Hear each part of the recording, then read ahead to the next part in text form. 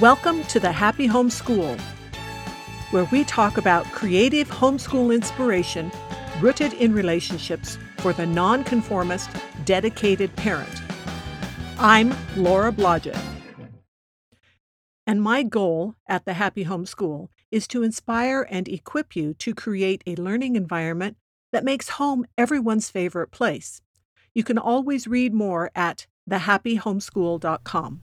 Hello there, I'm Laura, and today we are going to be doing a re-recording of 5 distortions about sharing that parents need to understand, which is week 19 of 52 weeks to a better relationship with your child.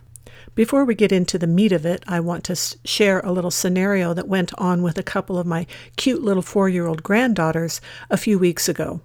They were over at my house playing with a few of the toys that I have on hand. One of them picked something up and was having a good time with it, and the other one noticed that she was having fun with it. And so she went over and she said, "Will you share with me?" Well, the first little girl wasn't quite ready to give it up, and so she said no. And the second little girl came over to me complaining she won't share with me. It is scenarios like this that highlight some of the misconceptions that both we and children have about what sharing is. After going over these 5 distortions about sharing, I'll tell you how I handled this particular situation. So, first, 5 distortions about sharing that parents need to understand. The wrong approach to sharing can strain a parent-child relationship. The definition of share, whether a noun or a verb, implies both ownership and voluntary action. Understanding ownership rights for children still under the guardianship of parents is crucial to understanding sharing in the home, so I recommend for a foundation that you revisit my post, Guidelines for Children's Property Rights in the Home.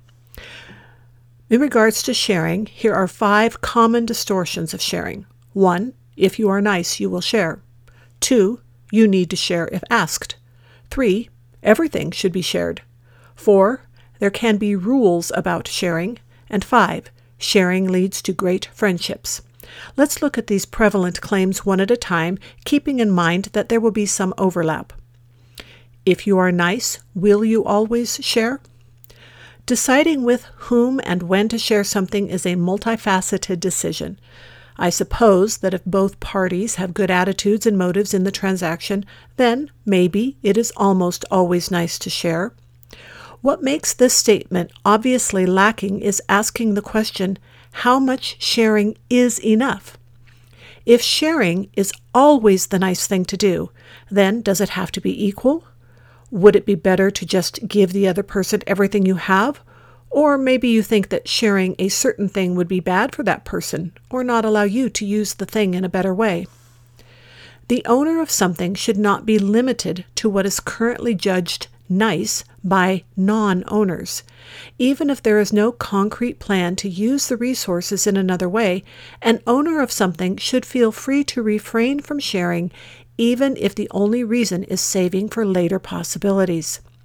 Doing so does not make him a non-nice person, especially if there is no life-altering need by someone else.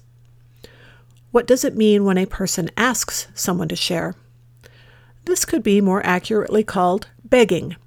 Children should be taught that such requests should be limited to times of extreme need or as part of very close relationships. They should not ask except under those special circumstances, and they should be wary of people who feel free to ask for things. Of course, parents usually have the kind of relationships with their children that makes children feel free to ask. Parents do their children a disservice by sharing whenever a child asks.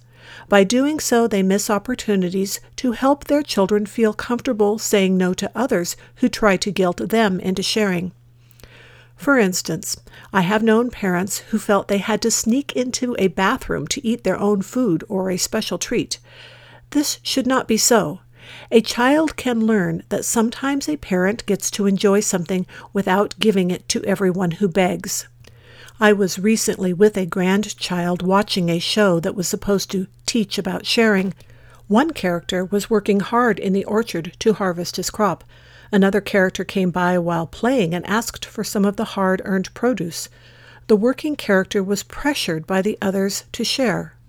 A show that wants to teach genuine sharing would involve more honest evaluation of the situation. Any asking should be well tempered with humility on the part of the askee rather than a sense of entitlement. And what about balancing it with a segment about not selfishly asking for other people's stuff? Some things are not meant to be shared. Sharing is often presented to children as all-inclusive. This is confused in two major ways. First of all, many of the things they are told to share are not even theirs. What is really happening is that they are being allowed to use something with guidelines. This is especially true for younger children. Most of the things in a home belong to the parent, even the toys. A more useful approach can be take turns or use it together nicely. Once it is made clear who something really belongs to, the issues of common use become more clear. If something clearly belongs to a child, a parent can still set guidelines without attempting to force sharing. Maybe the item should not be brought out when there are certain visitors.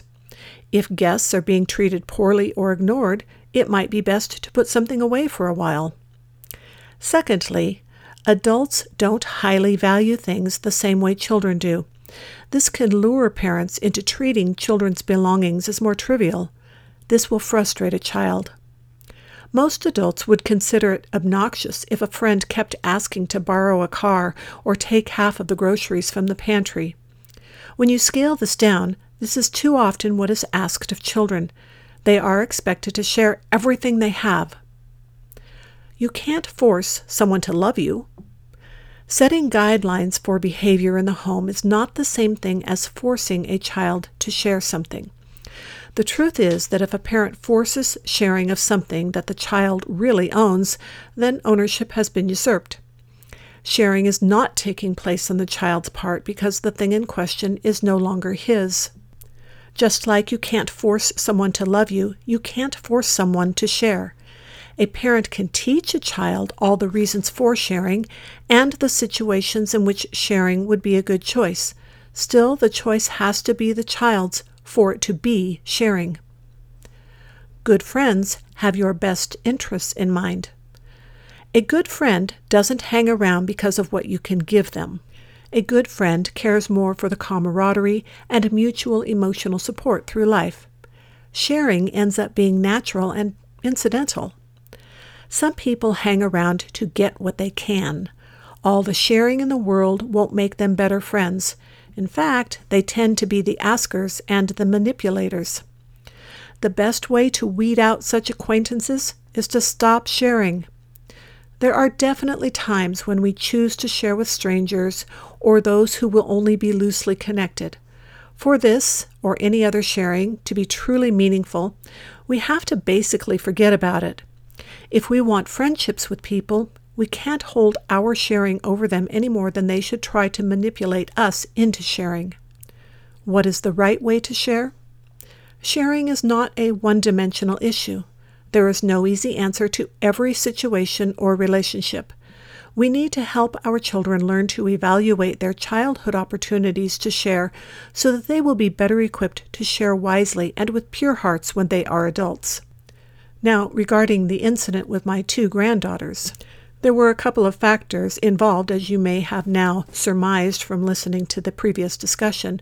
One was what was being played with did not belong to either of them, and the other was that the one child didn't really want to share. She wanted it for herself. Because the asking child quickly responded to my evaluation of the situation and explaining it to her, we then talked all together and figured out how taking turns would work and make everybody happy. A timer was involved, and oddly enough, the taking of turns became a bit of a game that I think they enjoyed as much as playing with the toy itself. That's all on this topic for today. When you go to thehappyhomeschool.com, don't forget to check out the store where you can find some mugs and t-shirts with fun sayings. One of my favorites is, "Every time you argue with me, it increases my superpowers." This can be a reminder to both you and your children that when you get into a good discussion about something, that it makes you better able to talk about it and present your perspective better. That's all for today. Thanks for listening. See you next time. Make sure you have signed up for the Dangerously Helpful Homeschool Dispatch. When you do, you will receive my best 25 homeschool tips. Now go out there and have fun creating a fantastic homeschooling experience for you and your children.